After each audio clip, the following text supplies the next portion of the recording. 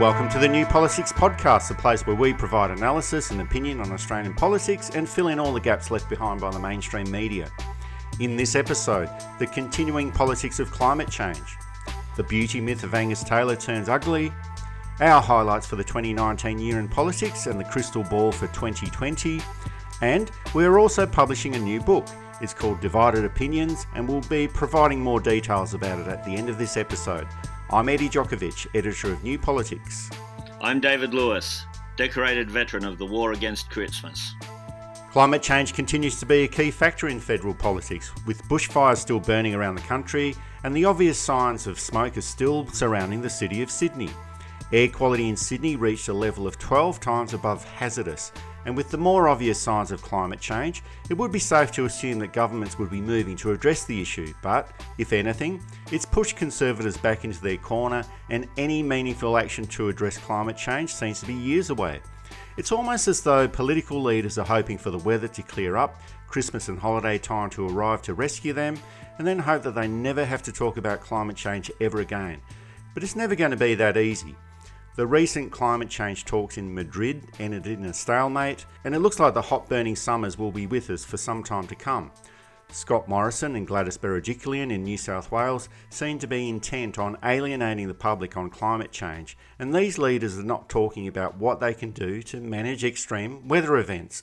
In Scott Morrison's case, he decided it was all too much to handle and decided to go for an early holiday to a remote Pacific island. Climate change is an issue that won't go away, even though political leaders hope that it all just disappears. Of course it's going to disappear when we can't live on the planet anymore, but I'm sure that's not what they're after. It's been quite ridiculous. He's promised money that he's already promised. There was that $11 million to fire services that they were supposed to get 12 months ago. The arrogance in going on holidays, I think it's been unprecedented that a Prime Minister hasn't either cancelled holidays or come back from holidays in terms of a disaster. Now, his office said that when they rang on Monday that he'd be back on Thursday, or on the Wednesday they implied that he was rushing back on the Thursday. So obviously the spin has started. The other one, of course, is the New South Wales government. I think we're seeing more and more the weakness of the government there. Those of us who are still driving through choked up Sydney roads, infrastructure that doesn't quite work, has blown out and breaks down on its first day, really aren't surprised, but are disappointed at Gladys Berejiklian. And of course they're supported by the press. And this leads into another issue, the media management of climate change reporting and the media reporting on Scott Morrison. Scott Morrison and his family, they've gone on holidays. Now, very few people, except for the partisans, would begrudge the Prime Minister taking holidays, but the position of Prime Minister isn't just your normal, typical day job. Most people understand that the Prime Minister, like most other politicians, will work hard and that they will need to take some time off. But the big issue for the electorate recently has been the timing of this holiday and the irreverence shown. It's obvious Scott Morrison doesn't want to make that link between climate change and bushfires, but this is a national emergency. There are still bushfires burning in every state around Australia. The New South Wales government has actually declared a state of emergency. So for the Prime Minister, first of all, to direct the media not to report the fact that he was going on leave, and most media outlets actually acceded to this request, and then go on leave during the time of a state of emergency, 1 week before Christmas, this was considered unacceptable to many people. Scott Morrison's political antenna has deserted him completely over the past month, saying nothing at all about climate change, claiming international reports castigating his government's inaction on climate change are not credible, and then going on an overseas holiday during the time of a state of emergency is a serious lack of political judgment. He was the Member of Parliament who was described as a clown by Paul Bongiorno for bringing in a lump of coal, saying coal won't hurt you, it's just a lump of coal and it's vital to the economy. As we've gone on, all three have been shown not to be quite true. Now I know that the coal owners who listen to this are now sputtering, their scotches and their monocles are dropping, but it's true. Coal is moving away from being the centre of the Australian economy. And it wasn't there for very long, really. Before coal, it was sheep and gold And of course, Australia has based itself on agricultural and extractive industries, probably to its long-term detriment. But coal didn't rule the roost for that long. It's quite interesting. Labor now, too, has said coal is the future, even with Wayne Swan taking a job in the fossil fuel industry. Of course, Labor is in a difficult position. It doesn't want to lose the coal mining unions, who are very worried about their jobs, but it also doesn't want to lose a lot of people who are starting to see the end of coal. It'll be interesting to see how this pans out over the next 6 to 12 months. We have been highly critical of the federal government and the New South Wales government for their lack of action on climate change issues and not doing enough on bushfire management strategies. Now, that's not to be critical of the actions of fire services and volunteers all around Australia in trying to put out the fires that are happening right now. Our criticisms have been about the management leading up to these fires that have happened, but it's just not the conservative side of politics that's being affected by the lack of action here. There was a climate change rally in the centre of Sydney last week, and around 10,000 people assembled at Town Hall and marched down to Hyde Park. As you can imagine, it was quite a hostile audience that was highly frustrated about the inaction on climate change, and with the smoke providing a backdrop to the city and many people wearing face masks, it had the feeling of an impending apocalypse. Now, there were howls of outrage against the government, that's both the federal government and the New South Wales government, but the biggest hostility was reserved for the leader of the Labor opposition, Anthony Albanese.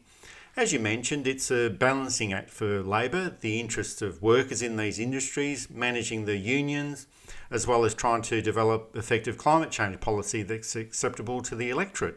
Climate change is becoming a big problem for the government, and it's not an issue that's going to go away. But could it become an even bigger problem for the Labor Party, even though they're not currently in office and won't be in office for at least another 3 years? It's been apparent for about the last 10 years, probably more really, that the major parties are working on paradigms from the mid of the 20th century. Politics has changed. I think we've reached a point where left and right have realigned somewhat. And I think we're starting to see these tensions now with more environmentally aware urban, some rural, but certainly more environmentally aware people or environmentally protective people, as opposed to those who are more industrially and agriculturally aware, splitting. And this is splitting parties. And this is splitting parties on both sides. A couple of New South Wales ministers have come out and said the bushfires are a result of climate change. And they've been disagreed with by other Liberal ministers. Same in the Labor Party. And of course the Greens have their own splits, not over the environment. I think we may be heading into a major period of change and flux. We really can't say that the 2019 election was purely a climate change election. Elections are rarely fought on just the one issue, but it's safe to say that it was an area that Labor campaigned strongly on. But they were the ones that lost the election. While the Liberal National Party, which barely mentioned environmental issues at all, they did win that election. Whatever the critics in the media or to the left of the Labor Party may say, Labor is pretty much the only party, along with the Greens, that comes to election campaigns with climate change policy. It might not be to everyone's satisfaction, but they are the ones that participate, whereas the Liberal Party brings nothing to the table. We could say that the public is concerned about climate change and environmental issues, but if there's a hip pocket cost involved, it's an area that can easily be attacked by their opponents, and generally the electorate won't vote for it. This is another factor that Labor will need to take into account, not just for the next election, but the elections after that as well. And it's probably an issue that also needs to take into account factional issues within the party. It's possible that there will be political blood spilled and splits happen. Labor, historically, at least through the 20th century, split every 10 years or 15 years or so. They split in 1916, they split again in 1931, they split again in 1954. They haven't split since, but the factions have been much more apparent, they've been much more highlighted, they've been much more obvious. It may be that it's time for another split. The other thing, of course, is that there is a press that we are assured by one of its major figures, Rupert Murdoch, that News Limited is not he doesn't have any climate denialists on staff, which struck me as an odd thing. As far as I can tell, at least half of the columnists are climate change denialists. That's one very strong reason why climate change issues will always be difficult to address in Australia. Rupert Murdoch and the influence of News Limited in political debates. Just like many conservative politicians, Rupert Murdoch isn't immune from news fabrications. The day after he claimed that there are no climate change denialists in any of his publications, the Daily Telegraph attacked the New South Wales Environment Minister, Matt Keane, in a front-page news article. And this is after he declared, yes, there is a link between climate change and the New South Wales bushfires. But we can't really believe anything that comes from Rupert Murdoch, and after the Leveson inquiry in the UK in 2011, he should probably be serving jail time, but that's another issue that we can discuss at another time. Climate change, of course, isn't just an issue for Australia, it's an international issue. And last week there was a UN climate change conference in Madrid. Now, this is a conference where the energy ministers from around the world and senior government officials meet to discuss climate change matters, and they try to reach a consensus on international climate policy. Now, of course, there's many factors that come into play when trying to develop binding climate agreements, and it is quite difficult, but there's economic factors, geopolitics, international relationships, trade, then there's the management of stakeholders, but at least there's some type of movement towards a consensus.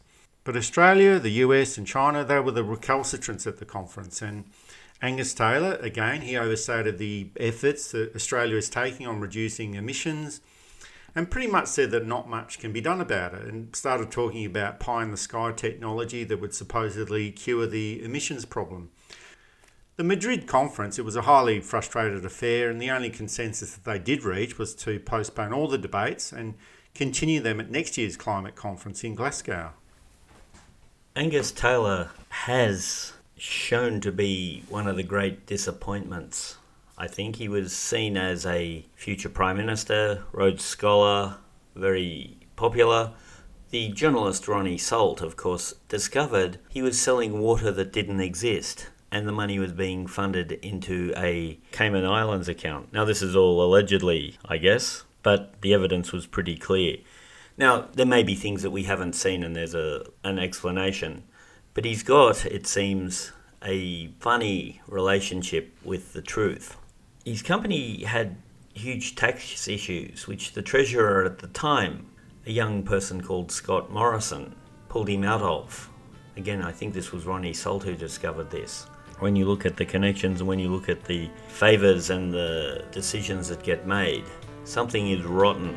And something needs to be done pretty quickly, even if it's just more transparency. You're listening to New Politics. You can subscribe to us on Apple Podcasts or Google Podcasts, listen through SoundCloud and Spotify, or find us at newpolitics.com.au. Up next, we look at the key factors from the year in politics and what to expect in 2020.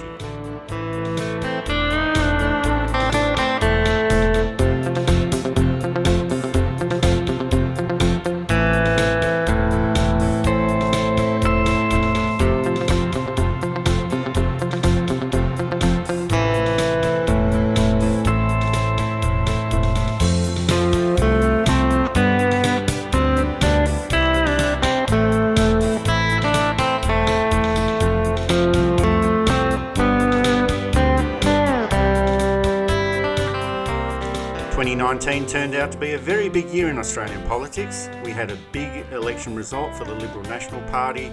Australia continues to burn because of ineffective climate change policy. The economy is facing an extreme downturn, and a former Prime Minister and Deputy Prime Minister died during the year. Politics has become more tribal, and lies, spin and misspeaking are now a common feature of public discourse. After a big year in politics, we were probably hoping it would all recede into the distance, but a most unlikely person appeared on the Australian political scene, the feminist writer Naomi Wolf. And of course, for Angus Taylor, the politician who has made more mistakes than anyone else this year, the beauty myth became an ugly reality, where he claimed he lived at Oxford University with Naomi Wolf in 1991, even though she wasn't there at all at the time. The year started off with Scott Morrison telling complete lies about the environmental legislation, and it ends with Angus Taylor telling complete lies about an American feminist writer. And of course, many events did occur in between, but what a great way to end a spectacular year. Naomi Wolf, of course, was with me at Dubbo TAFE doing typing, and we drove around at Christmas time and ripped down Christmas decorations. No, that's not true, actually. I was at New South Wales University by then. It was a bizarre thing to get caught up on. It's probably, studies have shown that memory is one of those things that is highly unreliable, and of course he probably genuinely remembered Naomi Wolf being there. But once it was pointed out that she wasn't there, you say, oh, I'm sorry, I misremembered, my deepest apologies. It was someone else, and I won that war against Christmas because that's one of the huge, in his case, War for Christmas. It's one of the huge debates that they want to have for some reason. And you move on and everyone forgets it, and every now and then, oh, I remember it, yeah. But it's right, it turned out to be someone, oh yeah. And it's done. Why you would hold on to that as a point of principle when it's not looking good for the rest of his points of principles? The police commissioner Fuller thought that the investigation in him, which included Commissioner Fuller stating that they'd be taking search warrants to his place before Christmas, thanks for the warning, but Commissioner Fuller thought it would take a week. It's now gone for 3 weeks, so obviously there's more evidence than was first thought. We still don't know how it's going to end up, of course. He may be completely innocent. Given that Scott Morrison was able to throw another spanner in the work by ringing the police commissioner, even if Angus Taylor is completely innocent, and of course under the system we have to assume he is until proven guilty, there's now been an undermining of that because the Prime Minister rang, and how are we to know that he hasn't affected the outcome in some way, even inadvertently? It's just been blunder after mistake, after arrogant movement, after who knows what. Misleading the public seemed to be a continuing theme this year. The lies have become more outrageous and more ridiculous. Now, these are public figures and we should expect better from these people. In Australia, it's Scott Morrison, it's Angus Taylor. Overseas, it's people like Boris Johnson in the UK, Donald Trump in the US. Now, this is bad enough in itself, but for the Australian government, even when they're presented with irrefutable evidence, they double down and they keep denying. And whether it's economic news or whether it's about greenhouse emissions or whether Naomi Wolf lived at Oxford in 1991. In the case of Angus Taylor, he claimed that Naomi Wolf did live at Oxford University when he was there in 1991, but she actually left in 1988, 3 years before that. And during 1991, she was on an international travel tour promoting her book, The Beauty Myth. It seems like the government just won't concede any point at all to anyone, no matter how small or trivial or insignificant that point might be. And the problem here is that they're not winning any of these smaller points anyway, and they're losing control of the bigger picture overall. We can go back to poor media. The countries in the world which have influence by Rupert Murdoch have, let's face it, terrible parliaments. Boris Johnson hid in a refrigerator on the last day of campaigning and still won in a landslide. How is that possible? Donald Trump can't lie straight in bed. More lies. The whole Ukraine thing, he'll probably get off, I think. We have, of course, Abbott, Turnbull, Morrison in Australia, none of whom have been outstanding candidates, and none of who have been rocked by outside forces. It's been their own flaws and weaknesses as people that have led to their own downfalls. It's true of all prime ministers ultimately, but usually it's something outside. None of them have needed outside influences to bring them down. You have the Netanyahu government in Israel, which is one of the most corrupt governments in the world, although apparently it's on its way out now. We need media reform. It is that simple. We need to cut how much any one company can own. We probably need to look at foreign ownership and how that works. I would have it that you can't own more than 10% of the media industry in Australia. I think that's a good place to start. It's not going to happen during this government, and I doubt if the government was to change to the other side it would happen. But that's where I'd start. The biggest political news this year in Australia was the federal election in May.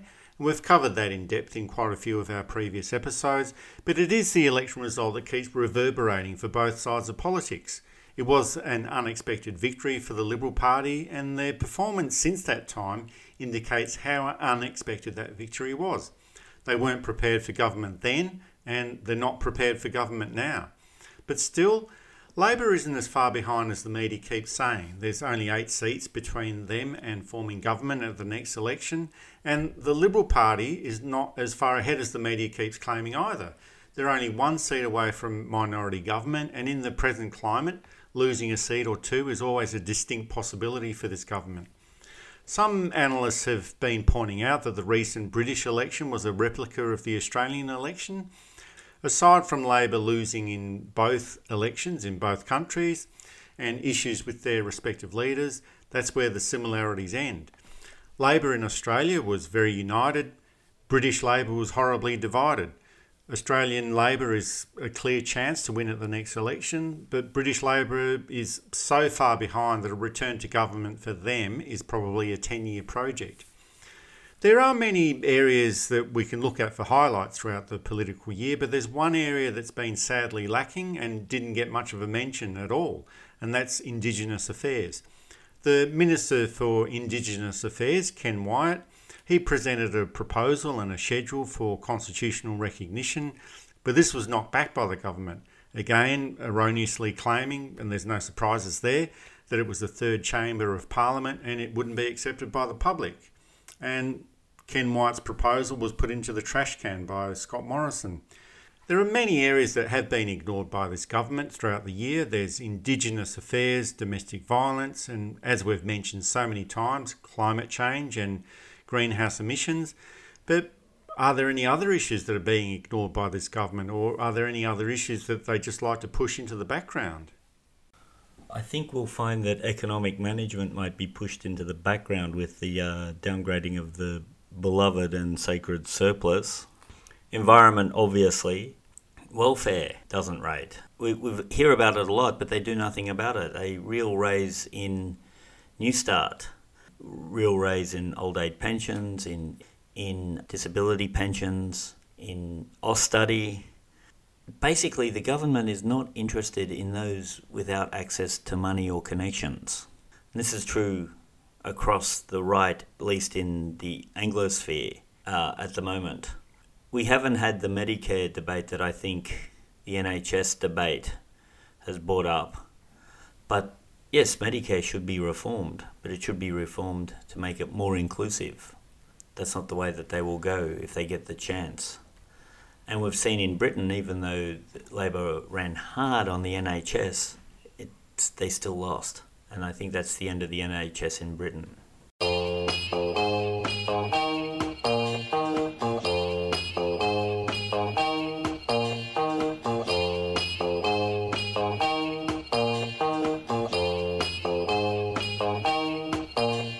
So with economic factors, there was the mid-year economic fiscal outlook report that was released last week. That's the MyEFO, and it actually shows a worsening position for the government. The surplus has been revised down from $7 billion to $5 billion. Now, we don't think that the surplus is the be-all and end-all for government spending, but that's what they want to do, and that's what they'll continue to persevere with. But the forecasts over the next 4 years have been halved from $45 billion to $23 billion, and the revenue is down by $32 billion, or it will be down by $32 billion. Economic factors, as you mentioned before, this will be the big factor over the next couple of years leading up to the next election. And it's probably a case where, because economically, where the Australian economy isn't looking so good over the next couple of years, that this is when the government will start ramping up other issues, such as welfare, such as Medicare, or reforming Medicare. There's also the two couple of burning issues that have been hovering in the background for some time. There's the religious discrimination bill that the government is so intent on introducing. Now, as far as I can see, religious discrimination wasn't an issue before August 2018. That's when Scott Morrison became the Prime Minister. But ever since that time, it's become a seriously big issue that the government has been preoccupied with.